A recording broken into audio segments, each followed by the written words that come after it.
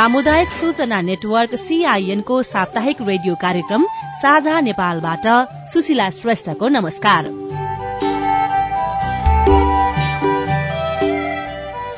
कार्यक्रम साझा नेपाल देशभरिका सामुदायिक रेडियोहरूको छाता संगठन सामुदायिक रेडियो प्रसारक संघ अकुर्याबद्वारा संचालित सामुदायिक सूचना नेटवर्क CIN मार्फत देशभरि प्रसारणमा रहेका करिब 300 सामुदायिक रेडियोबाट सुन्न सकिन्छ। साझा नेपाल www.cinkhabar.com मा इन्टरनेट मार्फत चाहेको बेला विश्वभरि सुन्न सकिन्छ भने मोबाइल एप CIN डाउनलोड गरेर पनि कार्यक्रम सुन्न सकिन्छ। कार्यक्रम साझा नेपालको आजको अंकमा हामी लैंगिक हिंसा न्यूनीकरणका लागि युवाहरूको आवाज युथ स्पीक आउट 2021 को दोस्रो श्रृंखला प्रस्तुत गर्छौं। यो श्रृंखला युनेस्को र युरोपेली दूतावासको सहयोगमा HRFFN र पालिन्चा नेपालको सहकार्यमा तयार पारिएको हो। लैंगिक हिंसा तथा विभेद जहाँ पनि हुन सक्छ, परिवारमा, विद्यालयमा, कार्यक्षेत्रमा, सार्वजनिक स्थानमा। त्यसैले जहाँ छौं त्यहाँबाट यस विरूद्ध आवाज उठाउँ। स्थानीय स्रोत साधन, विद्यालय, शिक्षक, परिवार र समुदायको सहायता लिई लैंगिक हिंसा विरूद्धका अभियानहरू सञ्चालन गरौं। हिंसामा परेकाका लागि बोलौं, हिंसा हुन नदिन आवाज उठाउँ। यही नै यस कार्यक्रमको मुख्य उद्देश्य हो। 6 प्रदेशका 22 जिल्लामा युथ स्पीक आउट 2021 अन्तर्गत राष्ट्रिय स्तरको वक्तृत्व कला तथा अन्य प्रतियोगिता भएका थिए। प्रतियोगितामा सहभागी युवाहरूले विभिन्न सत्र विषयमा व्यक्त गरेका तथ्य सहितको विचारलाई समेट्नुका साथै त्यस विषयमा विज्ञहरूसँगको कुराकानीलाई कार्यक्रममा समेट्नेछौं। यी श्रृंखलाले युवाहरूलाई लैंगिक हिंसा विरूद्ध आवाज उठाउन अझ हौसला दिनेछ भन्ने अपेक्षा सहित आजको कार्यक्रम शुरूआत गरौं। आजको छलफल दाइजो प्रथा विरूद्ध युवाहरूको आवाजमा केन्द्रित हुनेछ। भ्याली पब्लिक स्कूल बुढानील कण्ठमा अध्ययनरत कृष कुमार शाह दाइजोको कारण परिवारमा खुशीको साटो पीड़ा थपिने बताउनुहुन्छ। आफू तराईको भए पनि दाइजो प्रथाको विरूद्धमा खुलेर आवाज उठाउने उहाँको प्रतिबद्धता छ। हमारा नाम कृष कुमार शाह है। हम भैली पब्लिक में पढ़ी छी। हम दहेज प्रथा के बारे में कह जाई छी। जैविक रूप में कोनो मम्मी के कोख से दोनों बेटा बेटी जन्मी से, तो बेटी जन्मी से तो दहेज देवे पड़ता है, बेटा जन्मी से दहेज लेवे पड़ता है। कहाँ के प्रथा है? एकरा संस्कार के रूप में लेते कि कुरीति के रूप में लेते? जब समाज में परिवार में कोनो लड़की के बियाह होय छै तो उ लड़की के घरे से लड़का के घरे दहेज देवे पड़ै छै, ओकरा दहेज प्रथा कहै छै। दहेजो लड़का के देख देख के दै छै, यानी लड़का बेसी पढ़ले है वा ओकर माँ बाप जते पैसा अपन बेटा के पढ़ाई में खर्च करले है ओते सबे जोड़ के ओकर बेटा के बियाह में लड़की से दहेज लै छै।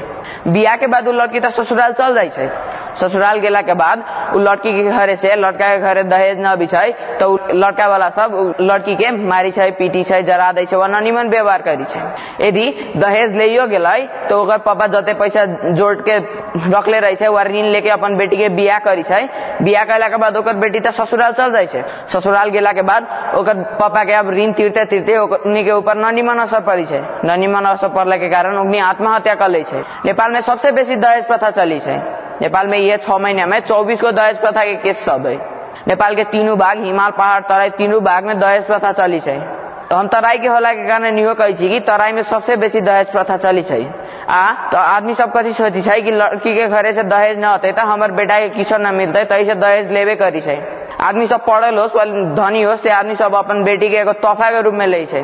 तै से money is not source of happiness but it is a source of pain. When we earn it, it gives us pain. When we guard it, it gives us pain. It gives us pain when we lost it too. हम तराई के होला के कारण इहो कहै छी कि हम हमर परिवार दोनों दहेज प्रथा के खिलाफ छी आ सबे दिन रहबै। कथी तोनी हमनी के साथ देबे सकबो? Thank you, be the change.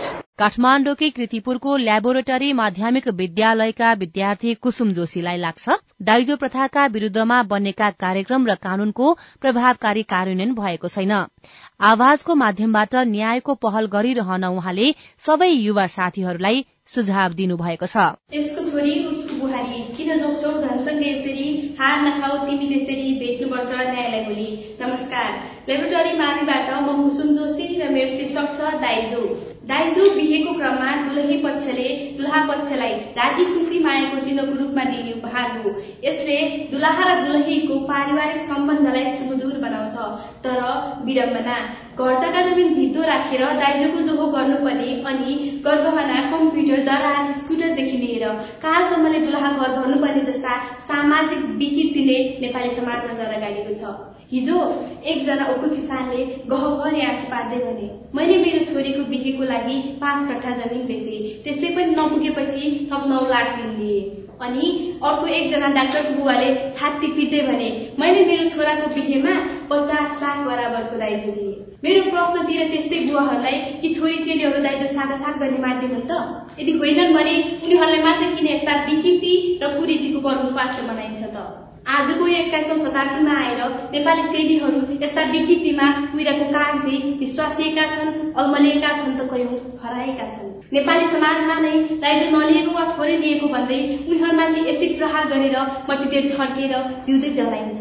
उनीहरू विभिन्न किसिमका शारीरिक र मानसिक यातनाका भागीदार बनेका छन्। त्यति मात्र नभएर दुलहाको इच्छाओचिन दाइजो दिन नसक्ने परिवारमा छोरीको बिहे हुन कठिन हुने जस्ता अगण्य उदाहरणहरू हामीसँग छन्। दाइजोले समाजमा अस्थिरता, बेमेल र हिंसा निम्त्याएको छ, जसले गर्दा व्यक्ति, परिवार र समाजको भविष्य नै अन्यलमा छ। अस्ति भर्खर मात्रै सिराहामा दाइजोकै बिउमा छोरीमाथि आगजनीको प्रयास भन्ने खबर सबैलाई अवगत नै छ।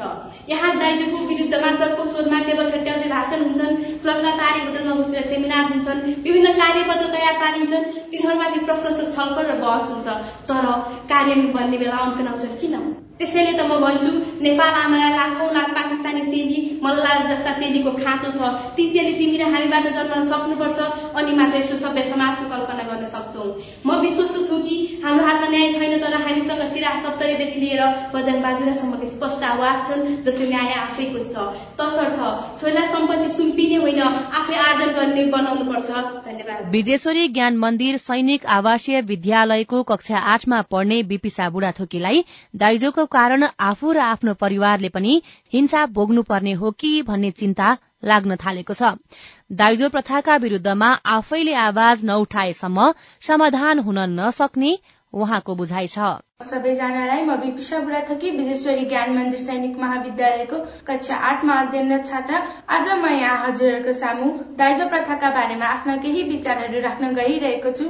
सर्वप्रथम त दाइजो भन्नाले हामी हाम्रो छोरी विवाह सम्बन्धमा बाँधिँदाखेरि आफ्नो श्रीमानको घर खुसी भएर जाओस् भनेर दिइने उपहारलाई बुझ्छौं। तर के यो उपहारले आज हाम्रो छोरीहरू साँच्चै खुसी छन् त? मलाई लाग्छ पक्कै छैन। किनभने 21औं शताब्दीमा आइपुग्दा दाइजो शब्दको वर्णन भने फेरिएको छ। अहिले दाइजो उपहारमा मात्र सीमित छैन। अहिले दाइजो भन्नाले नयाँ महँगा गाडी, विकसित ठाउँमा घर, जग्गा र बेहुलाले भने जति सम्पत्तिलाई बुझिन्छ। जम्मा 3 वर्णले बनेको यो दाइजो शब्दले एउटा मात्र नारी नभई कैयौं नारीको जीवनसँग खेलवाड गर्न सफल भइसकेको छ।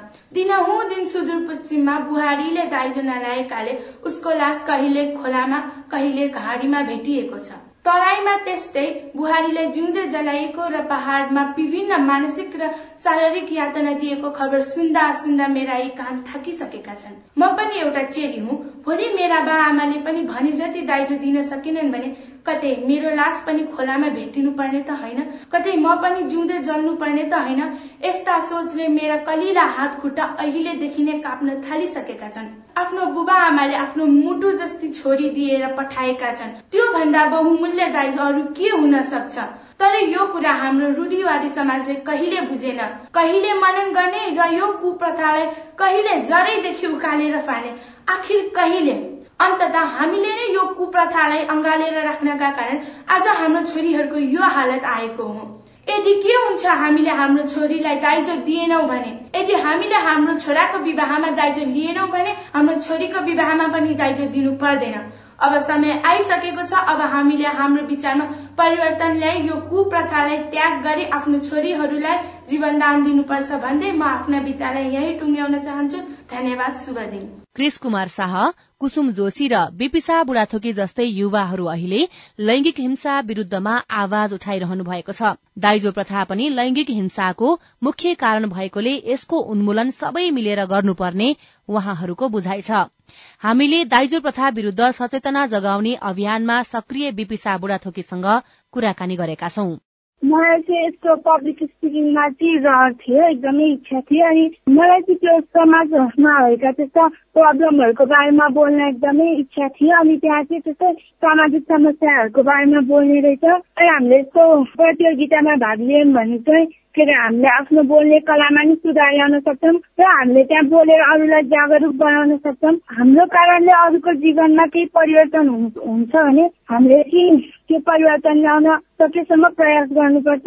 त्यही भएर पनि मैले अरू चेलीहरूलाई पनि यस्तो प्रतियोगिताहरूमा भाग लिनुपर्छ भनेर प्रेरणा दिनको लागि पनि त्यो प्रतियोगितामा भाग लिएकी हुँ। यो दाइजो प्रथासँग सम्बन्धित रहेर आफ्नो स्पिच दिनुभएको थियो, किन यही विषय छान्नुभयो? दाइजो प्रथाका बारेमा चाहिँ पहिलादेखि नै केही ज्ञानहरू पनि थियो। अनि यो चाहिँ अहिले हाम्रो समाजको मुख्य समस्या भइसकेको छ। दिनहुँ सुदूरपश्चिमतिर, तराईतिर, पहाडतिर कहिले बुहारीको मृत्यु भएको छ, कतै मानसिक र शारीरिक यातना दिन्छ, कतै के यस्ता समस्या भइरहेको चाहिँ हामीले सुनिरहनुपर्छ। अनि यसलाई चाहिँ मानसिक यातना मात्र होइन, शारीरिक यातना नि दिन्छ। वैवाहिक महिलालाई मात्र नभएर अहिले चाहिँ बालबालिकाहरू पनि यो सोच्न बाध्य भइसक्यो कि भोलि उनीहरू ठुलो भएर यदि उनीहरूको बुबा आमाले पनि उनीहरूलाई दाइजो दिन सकेनन् भने उनीहरूलाई पनि कतै त्यस्तै शारीरिक मानसिक यातना सामना गर्नुपर्ने त होइन, कतै उनीहरू पनि मर्नुपर्ने त होइन यही दाइजो प्रथाको कारणले भनेर उनीहरूको मनोवृत्तिमा पनि यसले नकारात्मक असर पारिसकेको छ होइन। अनि त्यस भएर मैले त्यहाँबाट चाहिँ यसको जागरुकता ल्याउन सक्यो भने अरूहरूले त्यहाँबाट केही बुझेर त्यो त यो समस्यालाई त हामीले हाम्रो समाजबाट निकाल्न सक्छौँ नि त। तपाईँलाई पनि त्यस्तै लाग्छ भोलि मेरो बुवा मम्मीलाई पनि दाइजोको कारणले केही समस्या होला कि त्यसले गर्दाखेरि म आफूलाई पनि त्यस्तो समस्या नहोस् भन्ने चाहिँ अहिलेदेखि सोच्दै हुनुहुन्छ? मैले चाहिँ त्यस्तो सोच्दिनँ। भोलिपर्सि मेरो यदि विवाह हुन थाल्यो र यदि मेरो श्रीमानको तर्फबाट दाइजो मागियो भने चाहिँ बरु म विवाह गर्दिनँ होइन। म इन्डिपेन्डेन्ट हुन्छु होइन। अहिले मैले पढिरहेको छु, म भोलि आफ्नो खुट्टामा उभिन सक्ने छु। त्यही भएर मलाई चाहिँ यो दाइजोको कारण चाहिँ मेरो लाइफमा चाहिँ केही समस्या आउला जस्तो लाग्दैन। तर हाम्रो धेरै चेलीहरू हुनुहुन्छ, उनीहरूलाई आफ्नो बुबा आमाहरूले स्कुल पनि लानु हुँदैन। अब हाम्रो समाजमा त छोरीहरूलाई त्यस्तो पढाइँदैन। अहिले भर्खर पहाडतिर त छोरीहरूलाई पढ्ने ट्रेन्ड आएको छ होइन। पहाडतिर त कति चेलीहरू नपढी घरकै कामहरू गरेर बसिरहनु भएको छ। उहाँहरूलाई चाहिँ समाजको बारेमा त्यति धेरै राम्रो नै थाहा छैन। उहाँहरू चाहिँ आफ्नो श्रीमानमा निर्भर हुनुपर्छ भविष्यमा। त्यही भएर उनीहरूले चाहिँ यो गर्न बाध्य भइसकेका छन् कि त्यही भएर पनि दाइजोका कारणले हुन सक्ने लैङ्गिक हिंसा, महिलामाथि हुने हिंसा कम गर्नलाई के गर्न सकिएला जस्तो लाग्छ त तपाईँलाई? पहिलो कुरा त यस्तो सामाजिक समस्यालाई हाम्रो समाजबाट निकाल्न त पहिला हामीले नै के गर्नुपर्छ, किनभने यो समस्यालाई नै हामीले नै बढावा दिइरहेका छौँ। अब यहाँ नेपालमा चाहिँ के छ भने नि पहिला सरकारले नै के गरेको छैन। अस्ति भर्खर एउटा नयाँ कानुन बनेको रहेछ, मैले यसको बारे सुनेको छु कि 40 वर्ष नकटेको महिलाहरूलाई चाहिँ अब विदेशहरू केही रोजगारतिर जानु पर्यो भने चाहिँ घर परिवारको पर्मिसन चाहिन्छ भनेर। तर त्यही कुरा चाहिँ पुरुषलाई चाहिँ किन हुँदैन? महिलालाई नै 40 वर्ष नगरेसम्म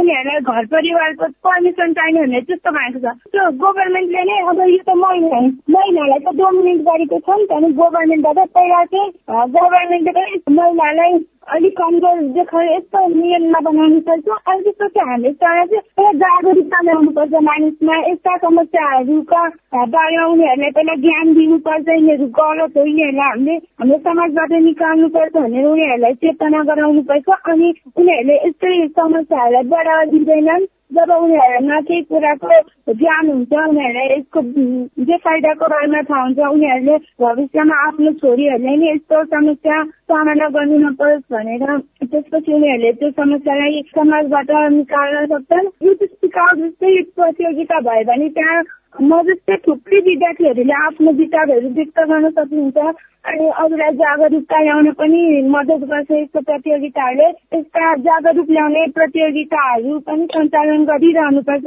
अनि यस्तो महिला हिंसाहरू गर्ने विरुद्ध कडाभन्दा कडा कानुन बनाउनुपर्छ र कानुन बनाएर मात्र पनि हुँदैन, त्यसलाई हाम्रो व्यावहारिक जीवनमा लागू पनि गर्नुपर्छ। भोलिको दिनमा तपाईँको योजना चाहिँ के छ त? यस्ता विषयमा अब कसरी आवाज उठाउँदै जाने सोच्नु भएको छ? आज चाहिँ मैले त्यहाँनिर आफ्नो आवाज मात्र उठाएर अरूलाई जागरुकता मात्र ल्याएको छु। भविष्यमा चाहिँ म आफ्नो देशको लागि, आफ्नो देशमा हाम्रो चेलीहरूले यस्ता समस्याहरू झेलिरहेका छन् त्यसको विरुद्ध म एउटा जागरुक ल्याउने प्रतियोगिताहरू गर्नेछु। के गलत भइरहेको छ र मैले देख्ने गरी कसैले कसैलाई गलत गरिरहेको छ भने म त्यसको विरुद्ध आवाज उठाउँछु, उनीहरूलाई कानूनको बारेमा जानकारी दिनेछु, यस्तै संस्थाहरूमा पनि काम गर्नेछु। तपाईँ जस्तै अरू साथीहरूलाई पनि केही सन्देश दिन चाहनुहुन्छ? हजुर, हामीले चाहिँ हाम्रो वरिपरि केही गलत भइरहेको छ र हामीमाथि नै केही गलत भइरहेको छ भने त्यसको विरुद्धमा आवाज उठाउन जरुरी छ। यदि हामीले हाम्रो आवाज गुम्साएर बस्यौँ भने त अरूले पनि हामीबाट त्यही कुराहरू सिक्छन्। यस्तो त हुँदो रहेछ नि, एकैछिन चुप लागेर बसेपछि केही हुँदैन, यही हुने रहेछ समाजमा भन्ने जस्तो लाग्छ। तर यदि हामी त्यसको विरुद्धमा आवाज उठायौँ भने चाहिँ अरूले पनि यो गलत रहेछ, हामीले यसको विरुद्धमा आवाज उठाउनुपर्छ भन्ने सोच हुन्छ। इक्जाम्पलको लागि मेरो साथीलाई केही गलत भइरहेको छ भने उसले त्यस विरुद्ध आवाज उठाउनुपर्छ। अब हाम्रो नेपालमा चाहिँ टिचरहरूले नराम्रो ठाउँमा टच गरिदिनु त्यस्तो भइरहेको हुन्छ। त्यस्तो गर्दा पनि विद्यार्थीहरूले चाहिँ त्यसको विरुद्ध आवाज उठाउँदैनन्, उनीहरू यतिकै चुप लागेको छन्। यदि त्यस्तो कोही टिचरले गर्नुहुन्छ भने चाहिँ हामीले त्यसको विरुद्ध तपाईँले मलाई याद राख्छु नि, फेरि उहाँको नियत नराम्रो छैन भने पनि हामीलाई नराम्रो लाग्छ भने चाहिँ हामीले त्यसको विरुद्ध बोल्नुपर्छ, हाम्रो आवाजको सदुपयोग गर्नुपर्छ भन्ने मलाई लाग्छ। उहाँहरूले पनि यस्ता भावना व्यक्त गर्नुपर्छ र अरूलाई जागरूक गराउनुपर्छ। यो क्रममा हामी लैंगिक हिंसा विरूद्ध सूर्योदय आवासीय माध्यमिक विद्यालयका ग्रीष्मा हुमागाईको प्रतिक्रिया पनि सुनौ। म एउटी नारी, मेरो पहिचान केवल कसैको छोरी आमा श्रीमती मात्र होइन, मेरो पहिचान स्वयं म हुँ। तर विडम्बना, यो पुरुष प्रधान समाजले म पहिचान बोकेर अगाडि बढ्न खोजेकी एउटी नारीलाई शारीरिक होस् या मानसिक कुनै न कुनै रूपमा हमेशा आक्रमण गरि नै रहन्छ। नमस्कार, म ग्रीष्मा हुमागाई, सूर्योदय आवासीय माध्यमिक विद्यालय दिल्ली बजारकी छात्र। आजको यस प्रतियोगितामा महिला हिंसाका बारेमा आफ्ना विचारहरू प्रस्तुत गर्न गइरहेकी छु। महिला, कति सजिलै छ है यो शब्द, तर खुद एउटी महिला हुनुमा धेरै कष्ट, पीडा, हिंसा सहनु पर्ने रहेछ। जब एउटी आमा धेरै कष्ट बोकेर गर्भवती भएकी हुन्छन् तब उसको साना परिवार मात्र नभएर श्रीमानसम्मले आफ्नो वंश अगाडि बढाउनको लागि छोराकै अपेक्षा राख्दछ। छोरी नै जन्मी भन्दा झन् त्यही महिलालाई विभिन्न किसिमको दबाव अनि कोस्ने जस्तो दुर्व्यवहार यही समाजमा रहेर देखेको छ।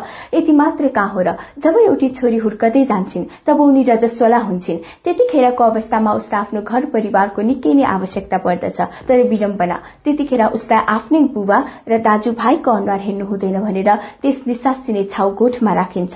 कैयौंले त निसासिएर आफ्नो प्राण त्याग गर्नुपर्ने अवस्था समेत यहाँ आइपुगेको छ।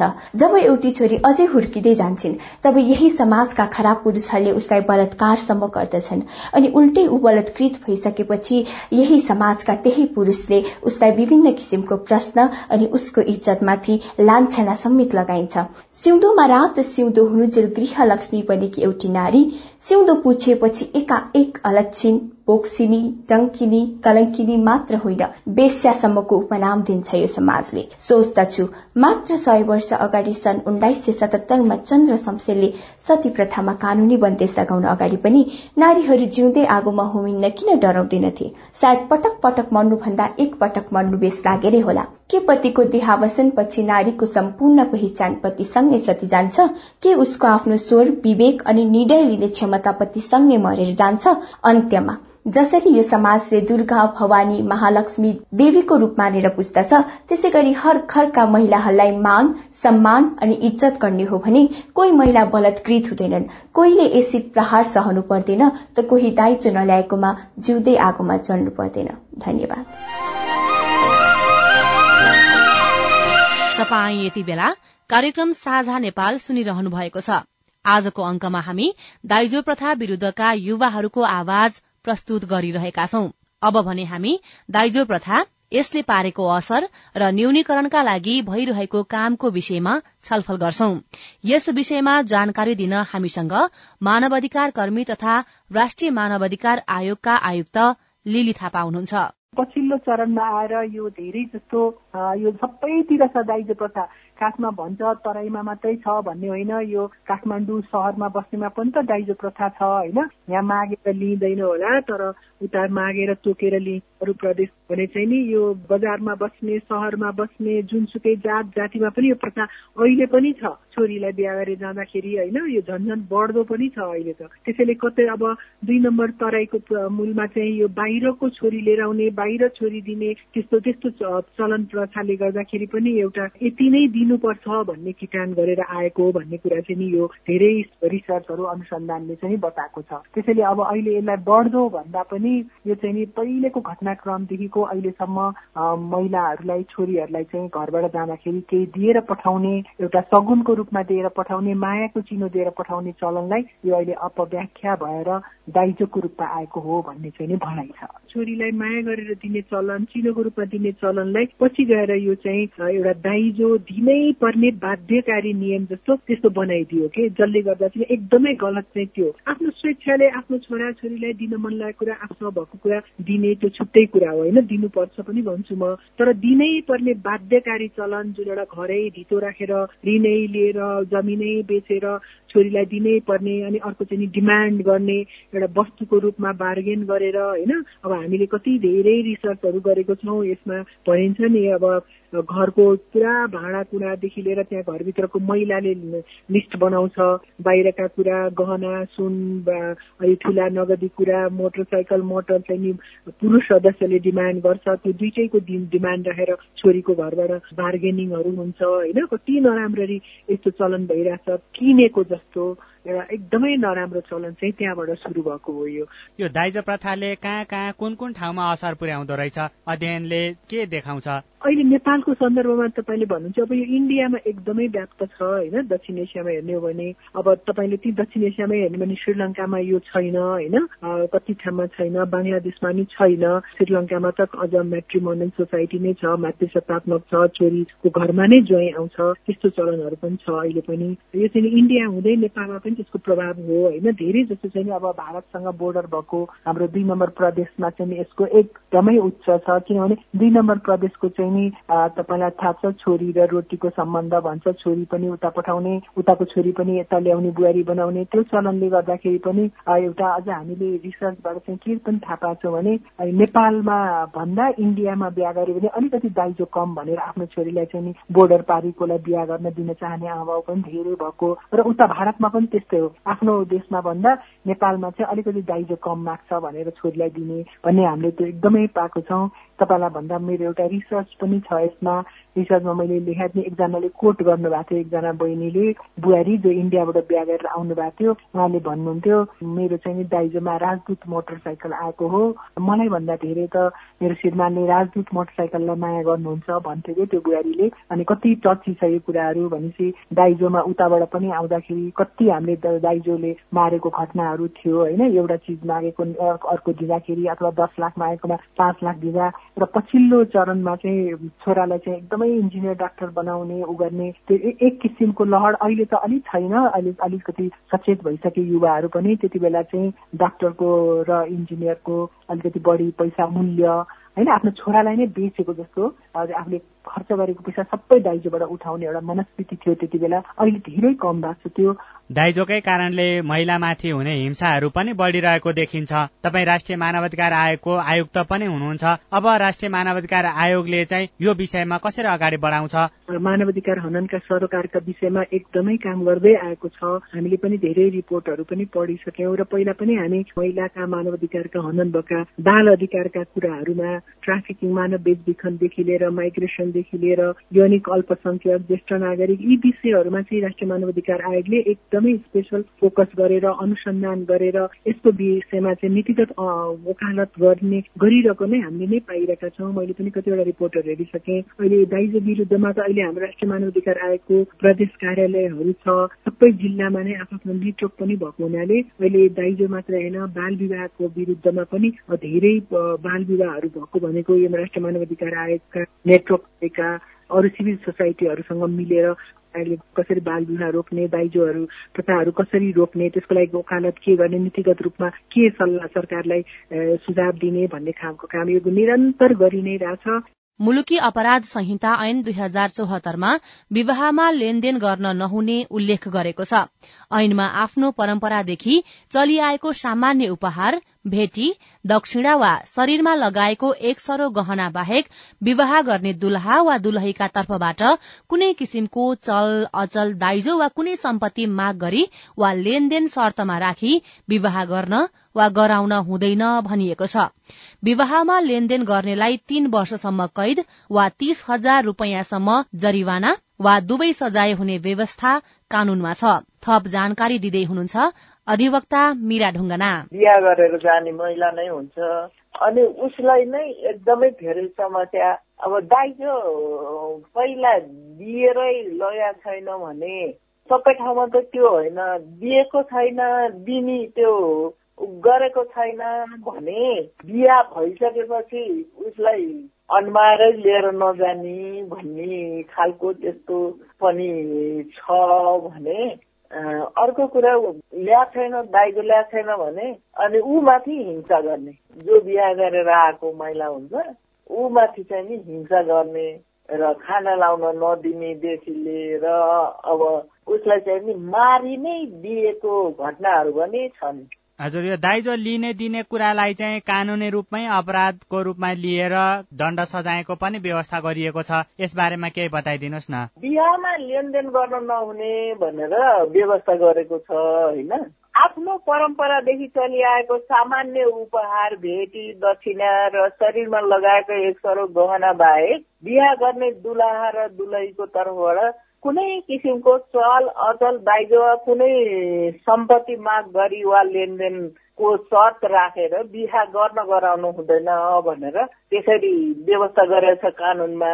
यस्तो गरेर शर्तहरू राखेर बिहा गर्यो भने यस्तो गर्ने मान्छेलाई चाहिँ 3 वर्षसम्म कैद, 30,000 रुपियाँसम्म जरिवाना वा दुईटै सजाय पनि हुन सक्छ भनेर भने। कानुनमा यस्तो कुरा उल्लेख गरे पनि दाइजो लिने र दिने चलन चाहिँ रोकिएको छैन, किन होला? परम्परादेखि नै त्यो चलि आइराखेको छ, चलि आएको हुनाले त्यो परम्परा चाहिँ नि यथावत रहिरहेको छ, अहिले पनि यथावत रहिरहेको अवस्था छ। अब कानुनको कार्यान्वयन नभइराखेको अवस्था छ होइन। कानुनको कार्यान्वयन कसरी गर्न सकिन्छ भनेर एकदम अब रणनीतिक योजना बनाउनु पर्ने आवश्यकता देख्छु मैले चाहिँ। कानुनले चाहिँ अझै के भन्छ भन्दाखेरि बिहा भइसकेपछि पनि अब फेरि दाइजो माग गरेर चलाचल सम्पत्ति दाइजो नदिएको कारणले दुलहीलाई अथवा निजका नातेदारलाई कुनै किसिमको हैरान पार्ने, सताउने, कुनै अमानवीय र अपमानजन्य व्यवहार गर्न हुँदैन। त्यो गर्यो भने 5 वर्षसम्म कैद र 50,000 रुपियाँसम्म जरिवाना वा दुईटै सजाय हुन्छ भनेर। त्यस्तो दाइजो लिएको छ भने त्यो जोसँग लिएको छ त्यो फिर्ता त्यतै गरिदिनु पर्छ भन्ने पनि छ। अब हिंसाका केसहरू खाना लाउन नदिएको यो दाइजोको कारणले पनि हुन सक्छ, अरू विभिन्न कारणले पनि हुन सक्छ। महिला चाहिँ नि त्यो पुरुषको घरमा बिहा गरेर जाने भएको हुनाले वस्तुको रूपमा हेरिराखेको अवस्थाहरू देखिन्छ र यो महिला चाहिँ नि साँच्चीकै मानव नै हो भन्ने सबैले त्यो महसुस गर्नको लागि पनि सरकारले चाहिँ त्यो योजना लिएर आउनुपर्छ र त्यसमा चाहिँ नि सबैले हातेमालो गरेर काम गर्नुपर्छ। मिडियाले, हामी कानुन व्यवसायीहरूले र सङ्घ संस्थाहरूले र राज्यका सबै निकाय र तहहरूले पनि त्यसमा कामहरू गर्नुपर्छ भन्ने मलाई लाग्छ। उहाँ हुनुहुन्थ्यो अधिवक्ता मीरा ढुङ्गाना। दाइजो प्रथा विरूद्ध व्यवस्था र दाइजो प्रथा न्यूनीकरणका लागि सरकारवालाको भूमिकाका बारेमा जानकारी दिनुहुँदै। यो कुराकानीसँगै आजको लागि साझा नेपालको निर्धारित समय पनि सकिने लागेको छ। आजको साझा नेपाल तपाईलाई कस्तो लाग्यो?